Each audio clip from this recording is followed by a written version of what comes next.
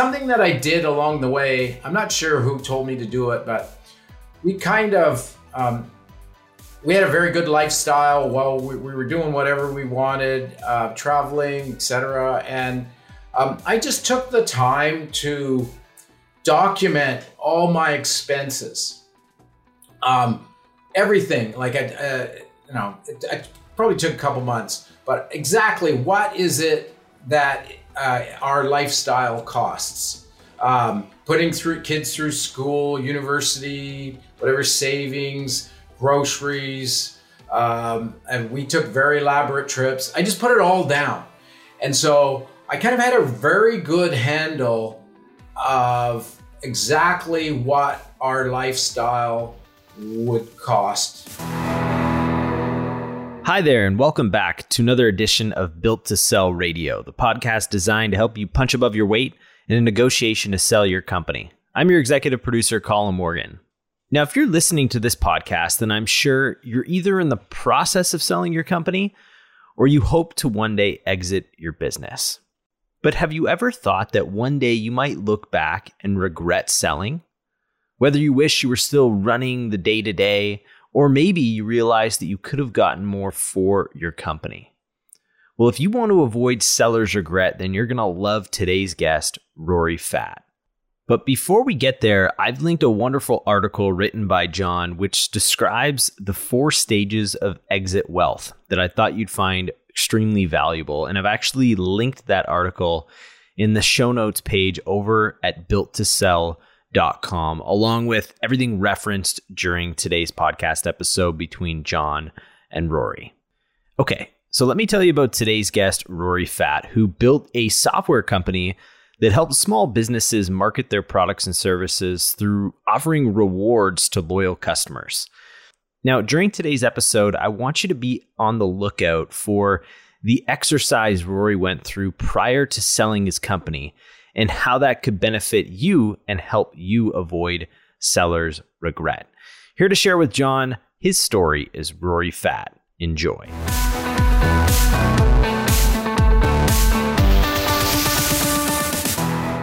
Rory Fatt, welcome to Built to Sell Radio. I'm excited. I've been listening and a great follower for a long time now. So I'm really happy and excited to be part of this today. That's so cool. You know, like I sit here in my desk and I listen to this, you know, like I do the show, and sometimes it's like there's a tree fall in the forest. Does anybody actually listen? So it's great that you have listened and that there are other people that find value. So that's awesome. I'm thrilled. Huge value. Thank you for what you do. You're very helpful to entrepreneurs. It's a lonely world out there for us entrepreneurs, and everyone seems to be after us. It is. And I know you've been involved in lots of businesses, but we chose to talk about this business, Royalty Rewards. Can you describe the genesis of the business? Like, what did you do?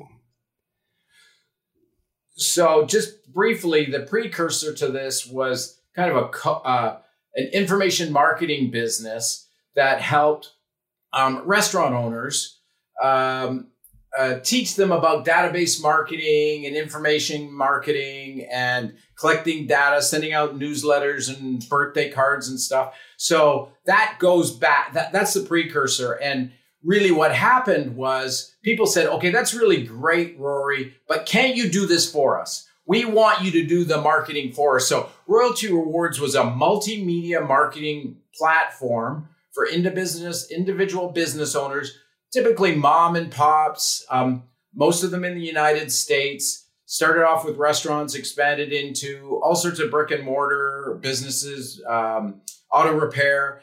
And so it did all the marketing for them. All they had to do is capture the contact information. We had systems for collecting and linking the purchase behavior of those people. And then we would do all the marketing branded under that business for them. So they would get emails and birthday cards and surveys to understand what's happening from their customers and promote reviews to the customers that really like them. And all under let's call it a co-brand of Royalty Rewards. So the individual business would have Joe's Diner MVP program run by Royalty Rewards, if that makes sense. It does. And what the rewards programs I'm familiar with are like, obviously the airlines and hotels and so forth. So you had a similar model that people would earn sort of extras and goodies from going back to the restaurants and other stores that participate in Royalty Rewards? Yeah, but it would all be all under the auspices of one business. So that business, you'd spend so much money in a business, then you'd get a reward. And most of it was monetary, although you could get things like an appetizer or something for your birthday or whatever. But the more you spent, the more rewards, and you drive more visits. So it wasn't a discount program. It was designed to get more visits to the business. How did you come up with the money to build this? Because it sounds like the technology here is relatively complex. Was this a homegrown program? If so, how did you come up with the money? That's a good question. And I've had a bunch of different ventures, and I'm relatively averse to debt. So I had a very successful business that was my information marketing business. So that really funded this whole business, because really the start of it was the existing customers wanting this service, if that makes sense. Sure. And so I was able to start it with a private label software.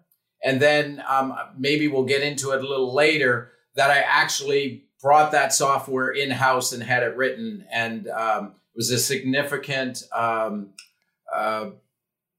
thing that I had to overcome creating that software. So you started off white labeling an existing platform, yes, built the business up using the customers or leveraging some of the customers' loyalty in the information marketing.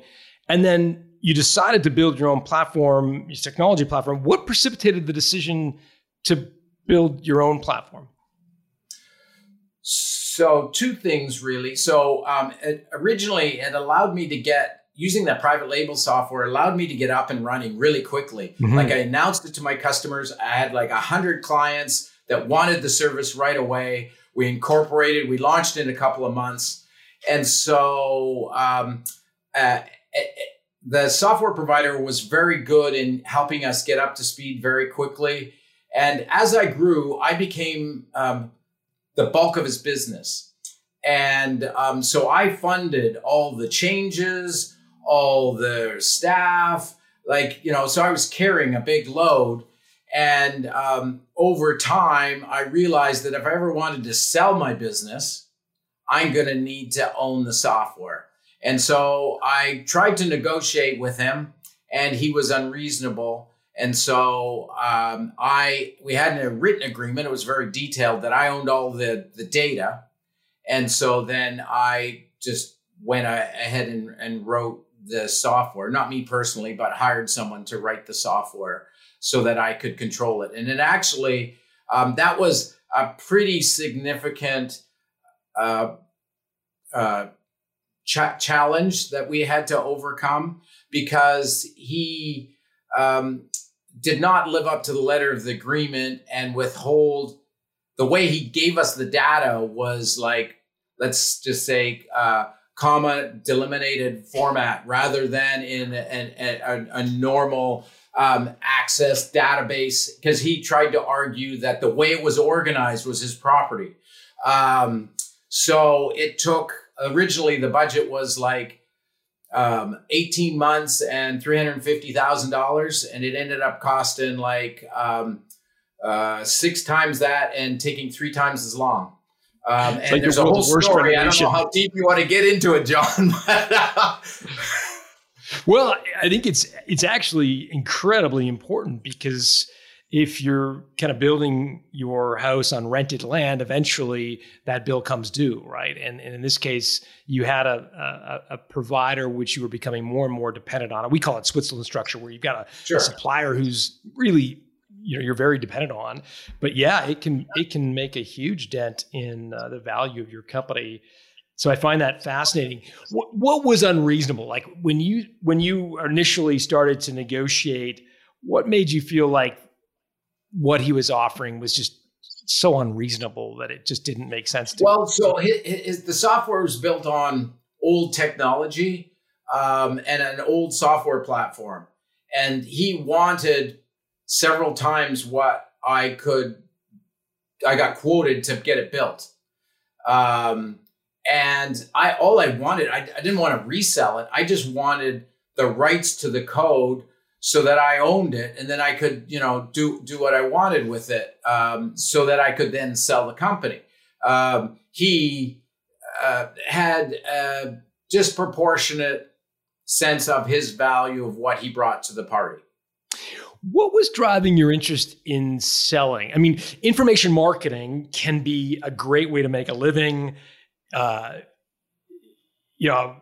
Dan Kennedy and all the way up to, Tony Robbins. There's tons of amazing examples of wonderful people that build information marketing companies. One of the Achilles heels of those businesses, however, is that they tend to be episodic and dependent on the personality, right? If the personality is not showing up at the conference, then, there's no conference. And little in the way of sort of transferable value. Was that part of what was going into your decision to build the software company, the marketing company, because you wanted something that was a transferable asset? Absolutely.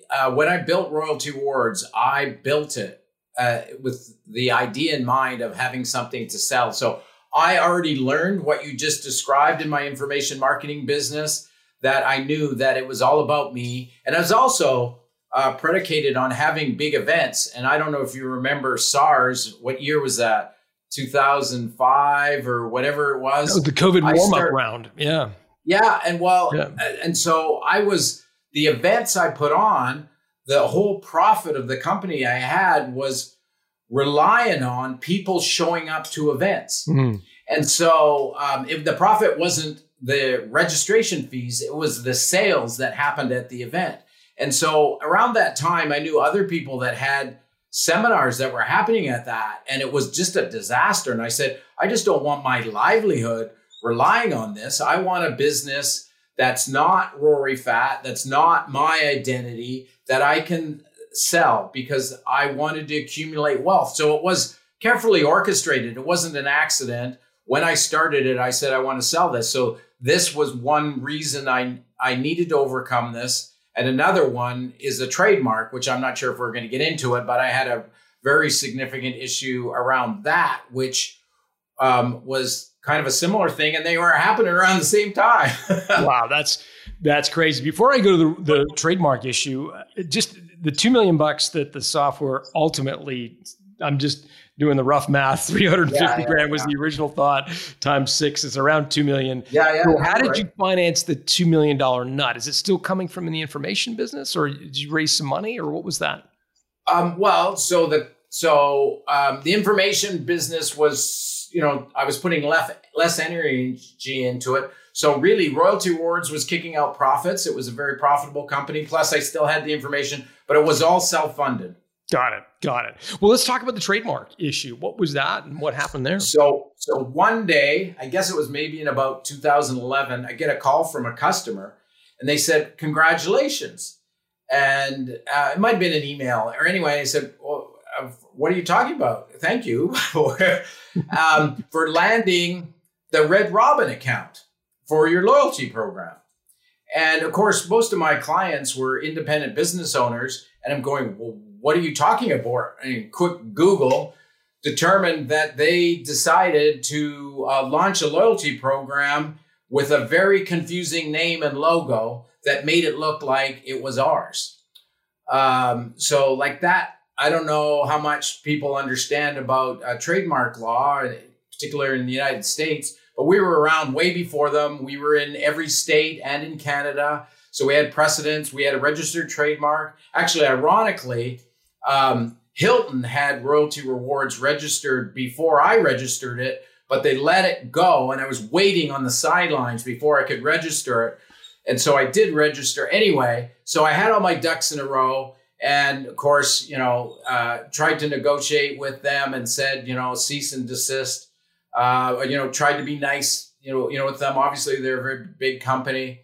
So I had to sue them. Started litigation. And what was that? Not a little company. Yeah. What was that like? stressful, traumatic. It was very hard because they're a $1.2 billion company, and here I am, this small entrepreneur. I mean, I don't know if people have had legal battles, but I remember getting on a plane to go to Minneapolis for discovery or something, and you get all the way there, and they don't show up, and they just got unlimited resources. They countersued me, and it was kind of a ridiculous countersuit, which actually helped me. I had very good insurance, E&O insurance. And I had a company called Chubb, which was a very good company. And so when they countersued me, it actually helped fund the lawsuit, because anything that was to do with defending myself, my insurance company had to pay for. So that kind of helped pay for part of it, but a long drawn out process, probably went a year and a half total. And this was years ago, getting close to $500,000. And ironically, while that happened, so here I am on the ropes, totally focused. And if you've gone through all this, you have to do these tests of the public, surveys to see if there's confusion in the marketplace. You have to buy experts, tens of thousands of dollars. I went in for discovery. They got 2 lawyers peppering me with questions, trying to find a little sound bite that I say something wrong. And then, so while that's happening, there's another restaurant in Pennsylvania that has a chain of about maybe 15 restaurants. It's been around for a long time. They start a program called Royalty Rewards.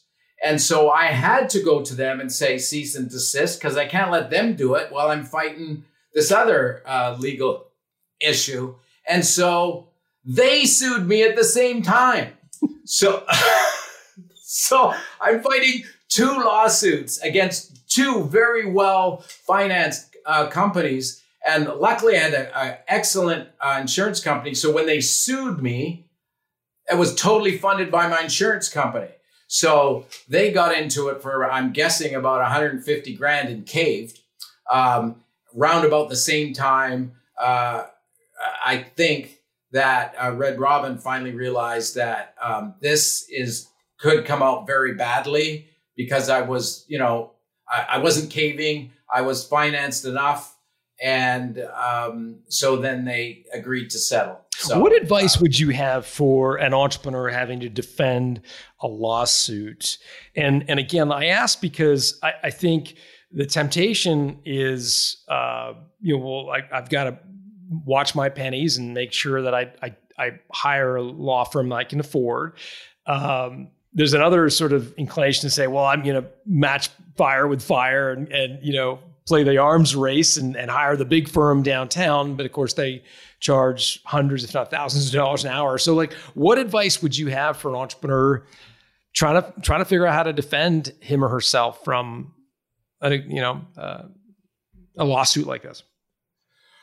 Well, first of all, I'd recommend finding someone that's pragmatic, and really straightforward and honest, and wants to come up with a pragmatic solution. Doesn't just want to see how much they can bill. I mean, it's helpful to have good E&O insurance if someone sues you. I don't think that might be something that a lot of people don't understand the value, because they're not going to help you fund you taking aggressive action against someone else. That's not going to help that. And this does not substitute for legal advice. Yeah. I was going to say, we should make sure neither of us are lawyers. But I got the LSAT book. Do you remember the LSAT book? Do you ever see that? Though you just have to study for it. It's looked like a phone book, like the old days phone book. And I think I cracked the seal of it once, and I'm like, there's no way I'm reading this thing. No. And I forever abandoned ideas that I would ever become a lawyer. I love law, but I wouldn't want to practice it. And it's good just to, I think to be successful in business, you got to have good people around you, and that to me, pragmatic is really important. Pragmatic and getting a budget and holding them accountable and making sure all the way along the line that there's not surprises and you're aware. Like he told me up front, if we go to the end zone, it's going to be this, but there's phases, there might be an off ramp here. There might be an off ramp here. And so we continually had those discussions all the way along the way. And so you were in for $500K in legal fees. And again, if we get into territory you can't talk about, I totally understand that. But did the settlement that you arrived at, did you get any sort of compensation, or was it just you blocked them? So two things. First of all, when I mentioned the number of, it was close to $500,000. Part of that was funded by the insurance company because they funded all the defense. And then there was a settlement. I can't get into the details, but I will say it was a successful result. They had to change their logo and the name of, they agreed to that. But that was negotiated. And I will say that you should be aware that kind of litigation, my experience is you're not going to get a big settlement. It's just kind of a cost of enforcing and owning intellectual property, and you have to defend it, because if you let people encroach on it, it loses its value. You don't own it. Right? Sure. So walk me through the business model here, because you're charging your clients for access to this platform. What would they typically pay? Did they pay on a monthly basis? And if so, what would a typical independent restaurant pay for access to the platform? So there was a number of different businesses. So depending on how big their database was, but a lot of it was, so there was a database fee.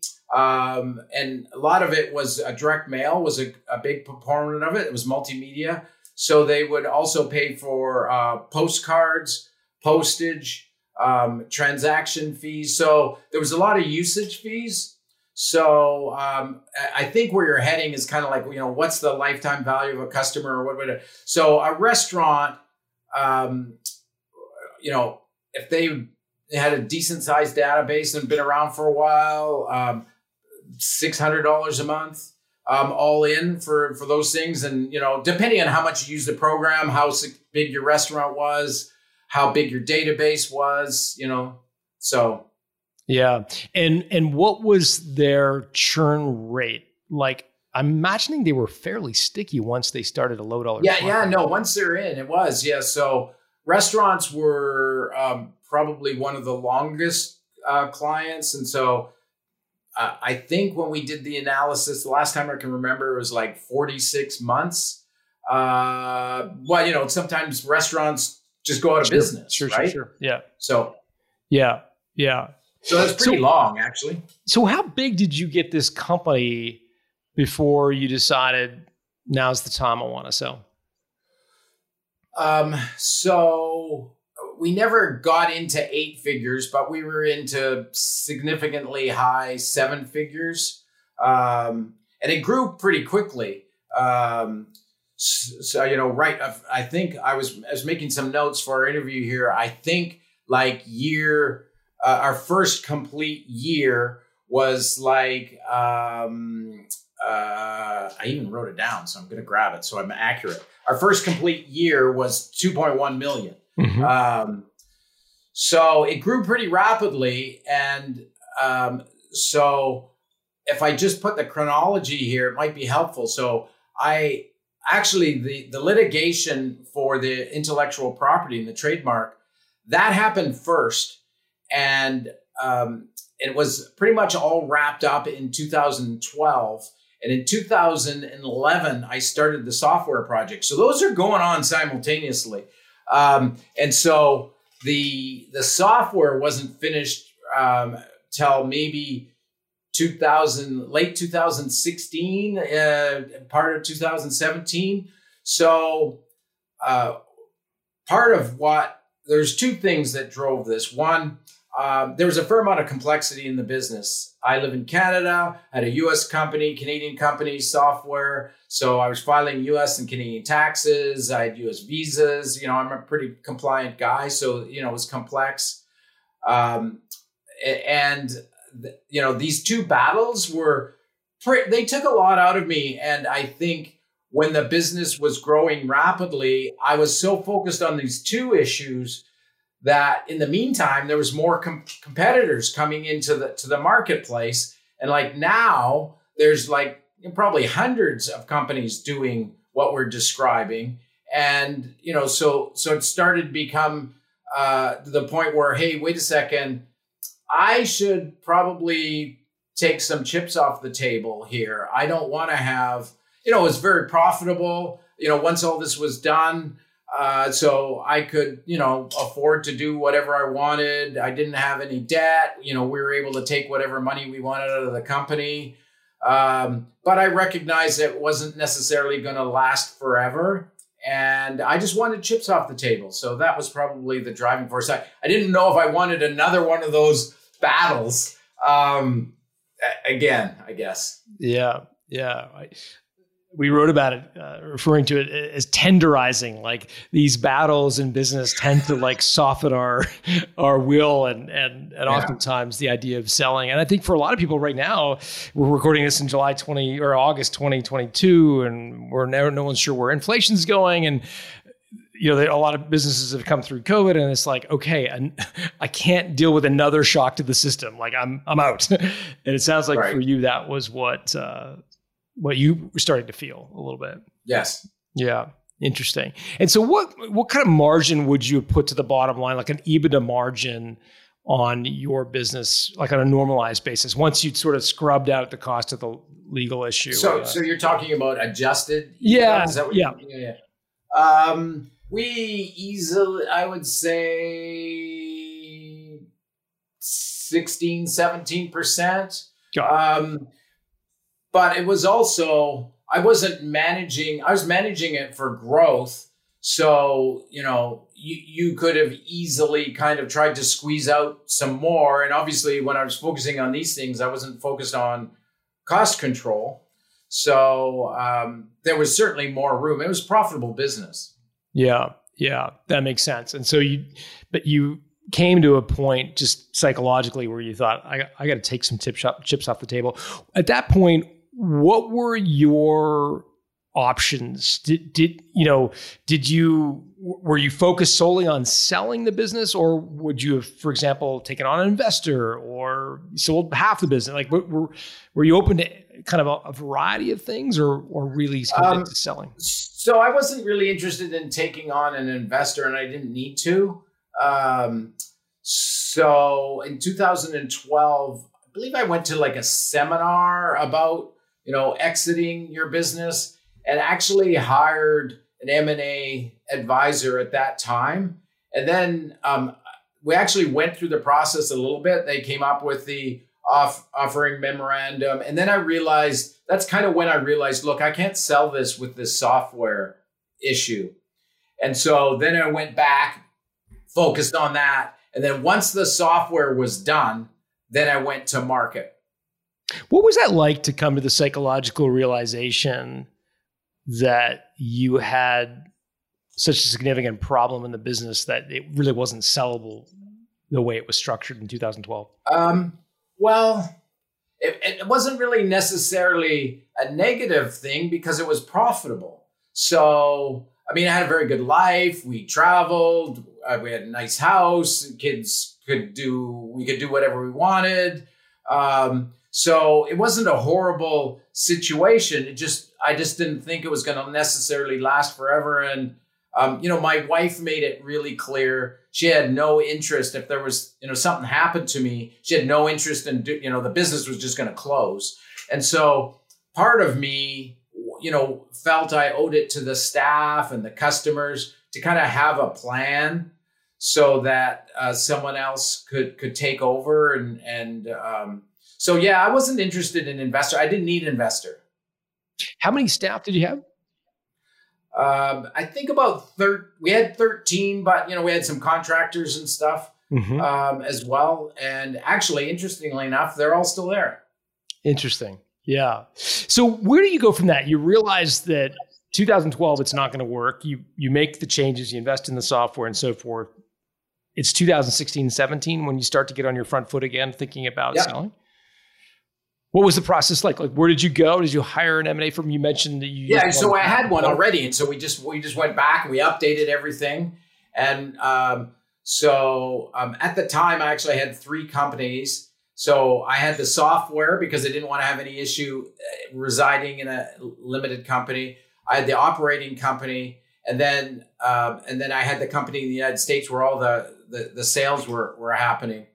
And so, because I lived in Canada. So when I was going through, we were starting to get a fair amount of NDAs signed, and it wasn't really going anywhere. So I quickly realized that people kind of thought that structure was too complex and they couldn't really get it, even though it was profitable. So I amalgamated the 2 companies because I had gotten releases from the software company that I was using. And then things happened really quickly. Once I simplified the legal structure and got it to the point where there was only 2 companies, the Canada and the US company.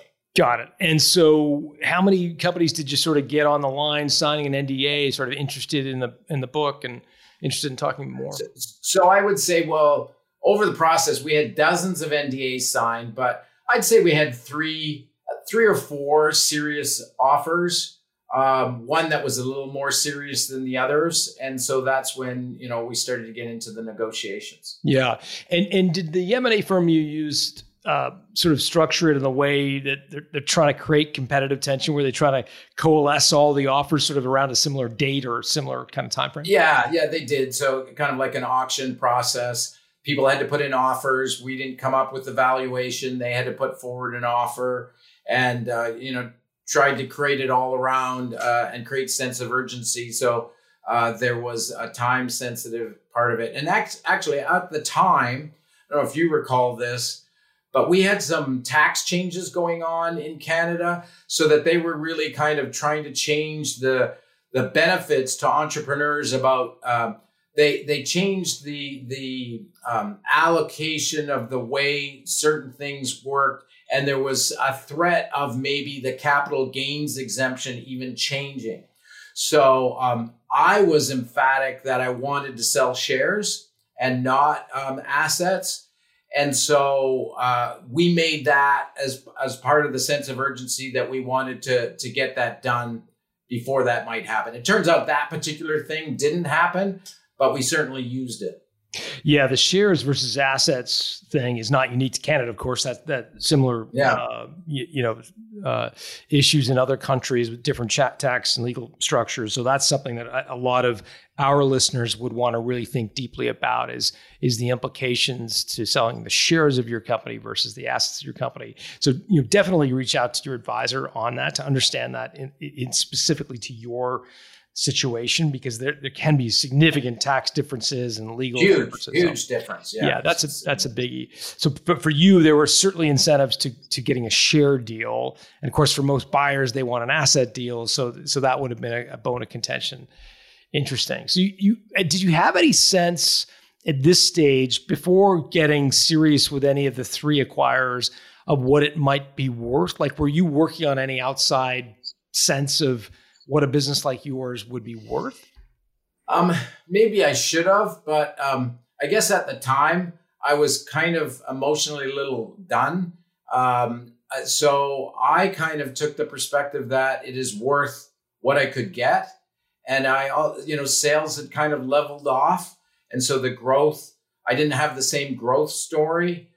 So it was, to me, it was just, what can I get? And let's see what people offer. So I didn't really go out there, because if I couldn't get what I thought it was worth, or what I would consider a good exit, then I would just keep it. Sure. So I guess, yeah. So no, I did not, to answer your question. Yeah. So to be clear, the revenue had gone through a period of fast growth, but then had sort of stagnated or leveled off a bit.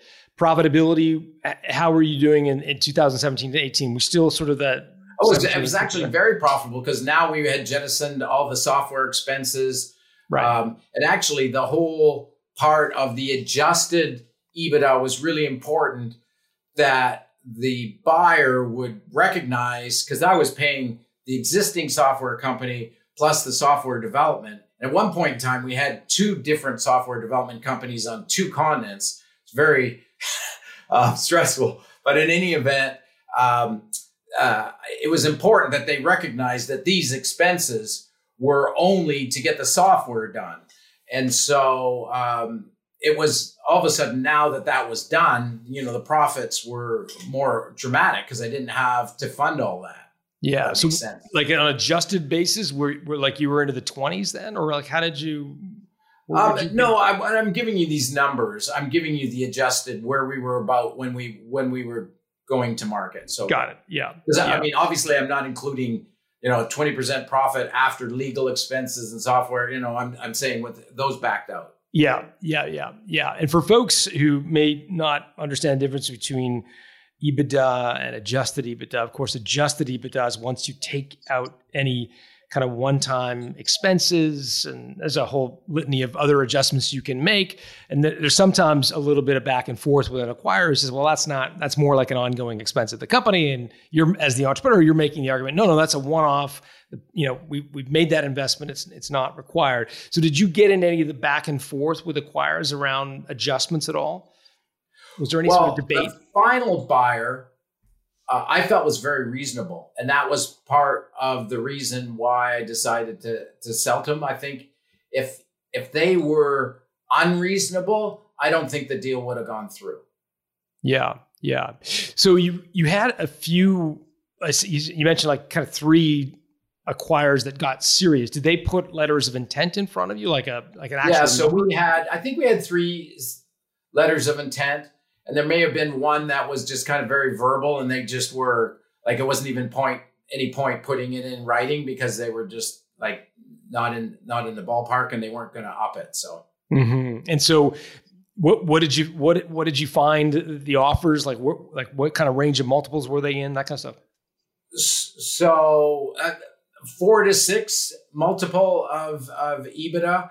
And I know that's not necessarily, because it wasn't really a strategic, at some point in time, you hope that you're going to find a strategic buyer.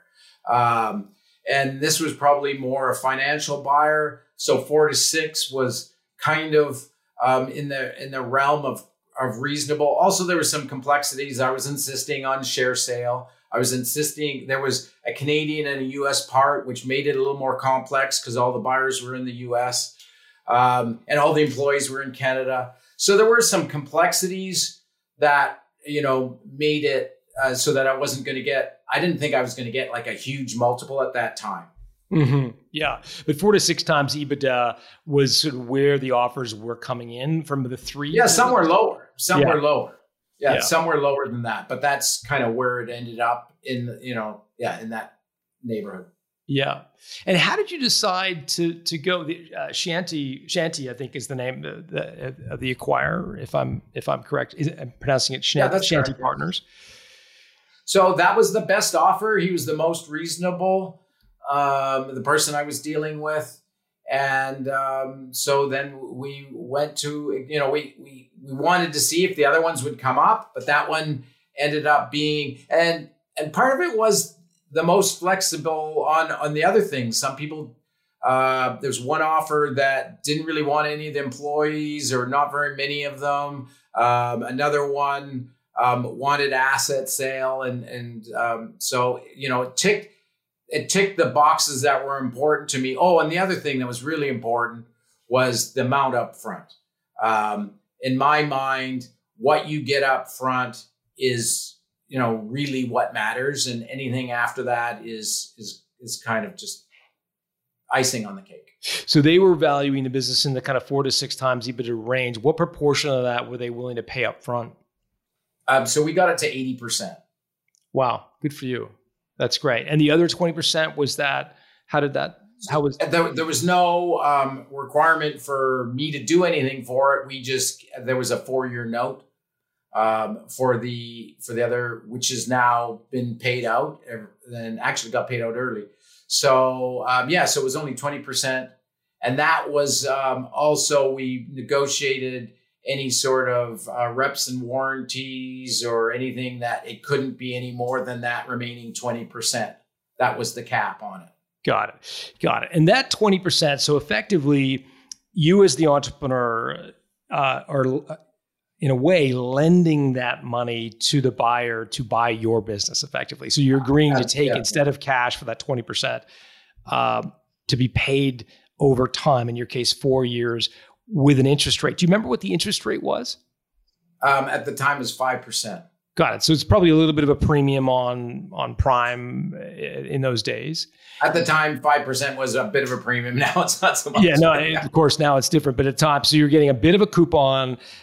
And if they were to not, in this case, they did pay, but if they weren't able to or chose not to pay that, what was your recourse? So I had security. They got some bank financing, so it was after the bank, but I had security after the bank. And I could take, we had that all written up pretty tightly. So it would have, I could go after them if they didn't. Yeah, and so the bank would be first in line, and then you as the entrepreneur seller would be second in line. Right. Yeah. You had that structured. Got it. That's super helpful. And what did Shanti do with you mentioned the employees are still there. What was their interest in the business? Like, was there some reason they wanted? It was actually surprising to me because I thought that there would be, they had bought other companies, and I thought that they had some other reasons for buying it. And they have just kind of kept their finger out of it, other than a weekly. So I had a vice president. She still runs it. And I actually, this is 4 years down the road now. So I'm still actually helping them. We still have a relationship. And she's running the business now. So they are just providing advice. They have other businesses in their portfolio, and this is just it's kind of a hands-off thing. Yeah. It sounds like a great outcome, especially if you think about your trigger to want to sell, having gone through this very traumatic events with the lawsuits and so forth. I wonder, are there times though now when you see these sort of headlines of software companies trading at multiples of revenue? What's your reaction to those? Do you ever sort of think about the decision to sell and reflect on what has happened over the 4 years since then in terms of valuations of sort of software companies? That's a good question. So I look at some of those and you wonder, okay, could I have sold for more? Is kind of what you're saying, and I guess if I didn't have those two big battles with the software and or even just only had one of the two, then I would say I would have been able to kind of take it further. But there was so much competition that had moved into that segment. And a lot of it had gone digital. We were multimedia. And so I don't have any regrets, but here's something that I did along the way. I'm not sure who told me to do it, but we kind of, we had a very good lifestyle while we were doing whatever we wanted, traveling, etc. And I just took the time to document all my expenses, everything. Like it probably took a couple months, but exactly what is it that our lifestyle costs? Putting kids through school, university, whatever, savings, groceries. And we took very elaborate trips. I just put it all down. And so I kind of had a very good handle of exactly what our lifestyle would cost moving forward. And so part of my decision was, will this exit be able to fund my lifestyle that I want for my family for the rest of my life. And that made me very confident in my decision, so I wouldn't have any regrets, if that makes sense. And I've listened to your show many times, so there's lots of people that have these enormous exits. And they're great stories to hear. I don't know what stat you use, but I think something like 80% of businesses that want to sell never exit. Is that accurate? John, is that a kind of a... I don't have the number, but I know a lot of businesses don't. So I'm sure there's a lot of them. I don't know the exact proportion. And so to me, it's kind of like if anyone's a gambler, and I guess entrepreneurs kind of are, if you're, how long is your lucky run at blackjack going to last? I'm not a big gambler, but if I'm having a run, I'm taking chips off the table and giving them to my wife, or because it may not last forever. So the corollary to your question is, what if it goes to zero? And that was possible. It was definitely possible because there was other businesses that were, super well financed, prepared to take on debt, hiring sales staff. I tried hiring a sales staff. It didn't really work that well for me. That's the opposite that you really need to listen to, is not necessarily, maybe I could have got more, but maybe you could have got zero. And also, I've had a lot of friends, entrepreneurs, that have had health issues, that they're working so hard, so stressful, they got cancer, or they, heaven forbid, something happens, and they can't enjoy it. And so to me, when I was a kid, I didn't have a super, affluent upbringing. My dad struggled with jobs. And so I really wanted to be an entrepreneur so I could have the things and afford the things for my family that I didn't have as a kid. And so part of me said, like, how big does the pile have to be? After a while, how many times of safety do you need? And then, looking back on it, I'm just going, I'm so happy. I have no regrets whatsoever because I'm living the life that I want. It enabled me to have financial freedom, which is what I wanted. And now I can do what I want. I have freedom from things I don't want to do and freedom to do things I do want to do. And that's pretty empowering. Let's face it, being an entrepreneur, particularly creating something from scratch, is stressful. And it's fun. You feel like a pirate, a swashbuckling pirate. But, do you want to have all your chips on one bet for too long when the wrong number comes up? So I have no regrets. Yeah, it's funny. I'll share a personal story on that front. I remember I sold a company, what was it, 2007 or 8, something like that. And it was a significant financial event in my life. In any event, I remember not having a lot to do because I wasn't working. And I signed up for all the different loyalty programs because I was like, oh, well, if I can bid on, I remember, what was the bidding site? There was Priceline. I don't even know if they exist, where you could bid on hotel rooms. I think they still exist. Priceline or something? Right. I signed up for a Priceline account and I looked at all these, and I went through this whole thing where I was like, I was basically trying to be as frugal as I possibly could be, which was so counterintuitive. And I've talked to other entrepreneurs since then, and they've said, yeah, that happens to everybody.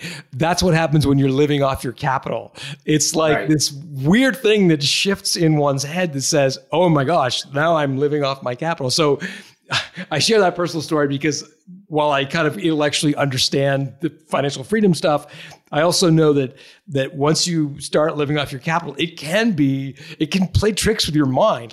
Have you found in this period, again, we're talking in 2022 in August, where I don't know, like the NASDAQ's probably down 20 points, inflation, like how has that been for you to know that like living off your capital in that way? Does that make sense? Yeah. So I would say, since it's been 4 years, I've lived through some things, and actually it was kind of helpful for me to be consulting with this business through the last couple of years. And because, I've had things to do and I've still been involved in the business, although, less and less over time. But and getting the income too, right? Like the checks are coming in from the 20%. So, yeah. And so I think the key is a diversification. And then the other side of it, I would say, is that, all the way along, I've been reasonably, because there's so much risk in your business, I've been reasonably conservative with my investments. So, blue chip dividend stocks. And then, then you say to yourself, if you're not every year to have the lifestyle that you want, whatever that number is, and then you keep enough cash somewhere in GICs or T-bills or whatever whatever you feel comfortable in, and then you're okay. It's kind of like, I think that's why it was so important for me to do the exercise to understand what my lifestyle cost. And because I didn't want to change my lifestyle at all. If if you have less obligations, you might travel more, you might, and so I think instead of letting your emotions take over, but really quantifying all those things was helpful for me. And also recognizing if you do have risk in your business, your investments should be like, I almost think of like a moat, right? You want to build up this moat of safety and levels. And, I've always believed in insurance and all those other things so that, I had all those things. And also for a lot of reasons, I've, going back in my career, I had a lot of debt and some nasty things that happened. So I've been kind of debt averse, and maybe I could have grown faster, but I'm confident it doesn't really matter what happens. My family and I are okay. So Rory, walk me through the math you did. Let's just pull up a hypothetical number out of the sky and say, it sounds like you led a relatively lavish lifestyle or great lifestyle. Yeah. Like, let's say, do you want to pull a number out of that? Like 100 grand, 200 grand? It doesn't really matter what the number is. Let's make it bigger. It's more like, just because, sure. Whatever. So the number is significant. Okay. So let's say you need the number. Let's say I want this crazy lavish lifestyle. I want a NetJets card, and I want, to stay in 5-star hotels, and I need 500 grand a year to finance this elaborate lifestyle. How would you help me figure out what my nut needs to be in order to finance 500 grand a year? So I guess there's two parts to this question. So the first part is, I think it's important. This is just a personal thing about living below our means. And so you could pick a lifestyle that's better than what you're living, and then it's going to cost you more, right? So that changes the equation pretty dramatically. Sure. So I was just taking an existing lifestyle. So I had the numbers pretty accurately. So you just start looking at, blue chip banks, pipelines, diversifying into, some mainstream blue chip software companies, the S&P 500, you can just buy an ETF, over time it averages whatever. So if using your example, part of it depends on your age too, I guess, because I don't believe in depleting the capital. I only live off the income.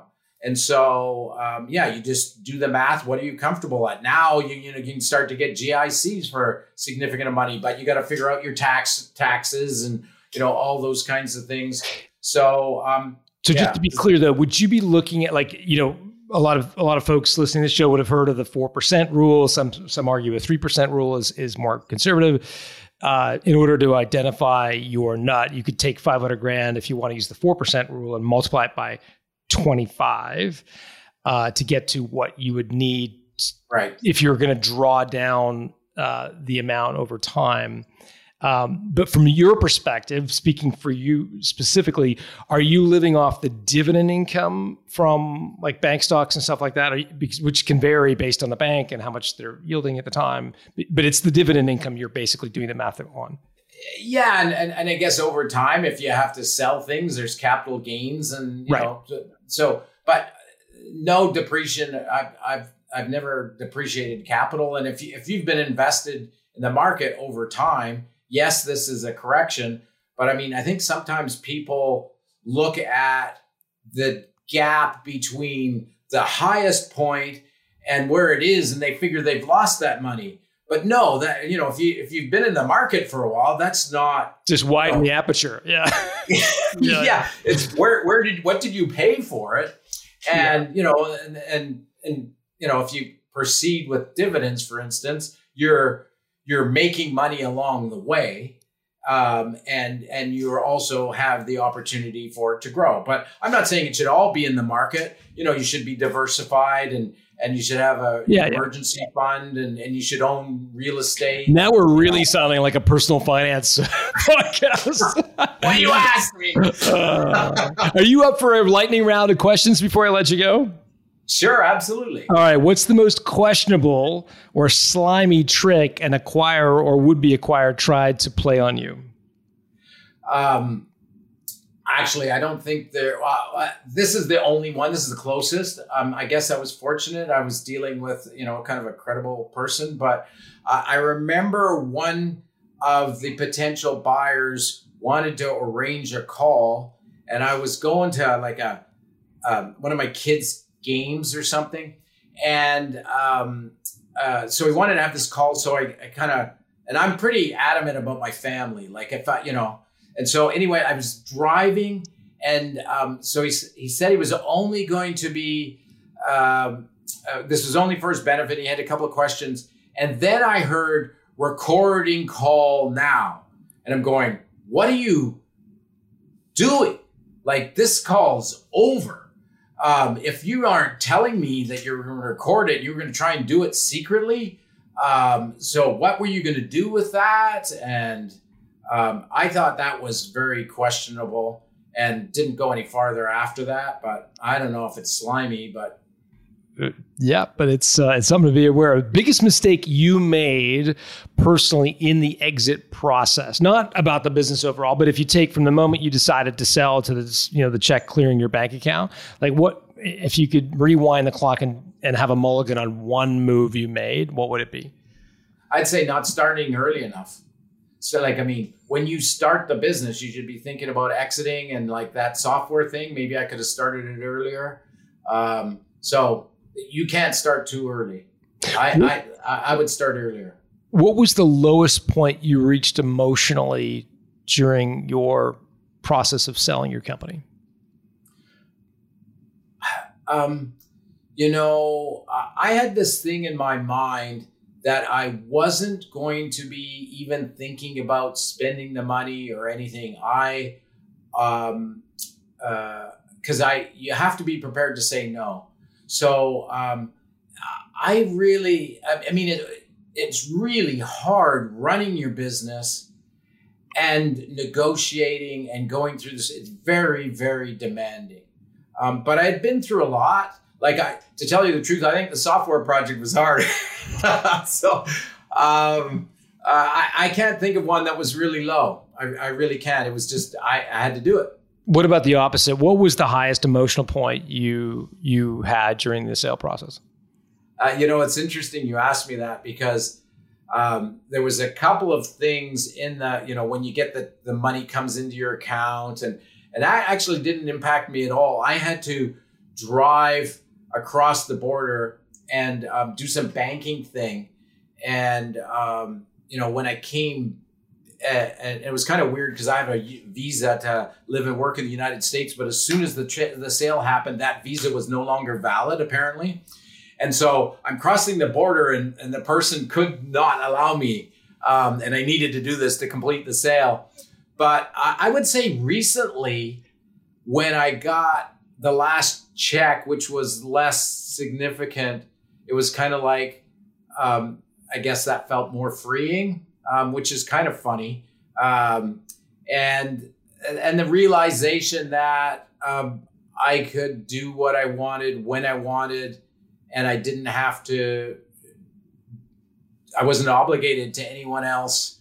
That's, to me, was the most empowering. When I finally realized, okay, I don't have to answer to anyone. Well, my wife and my family, but but not professionally, at least. You laid a little breadcrumb there, and I want to make sure we follow up on that. You said that you could not cross the border because your visa was terminated along with the sale of your business. So what happened? Did they let you through? Like, how did you stick out? Yeah, so it's interesting because I'm super compliant, very respectful of being able to do business in the United States, and a huge 95% of the business came from the United States. So I always had visas to live and work in the United States and chose to live in Vancouver.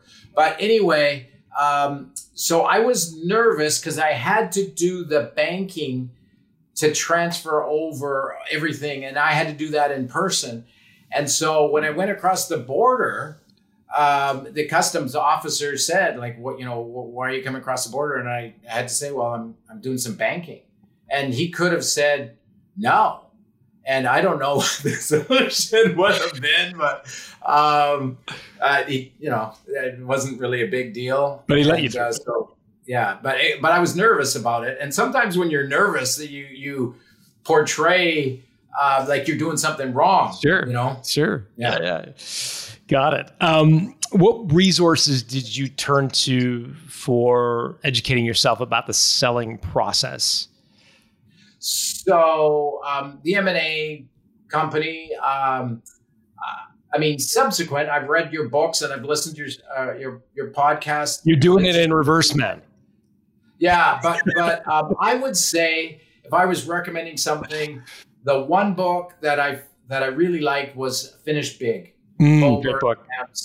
Book, which I really like. I mean, there's others out there, but other than your book, I'd say that one.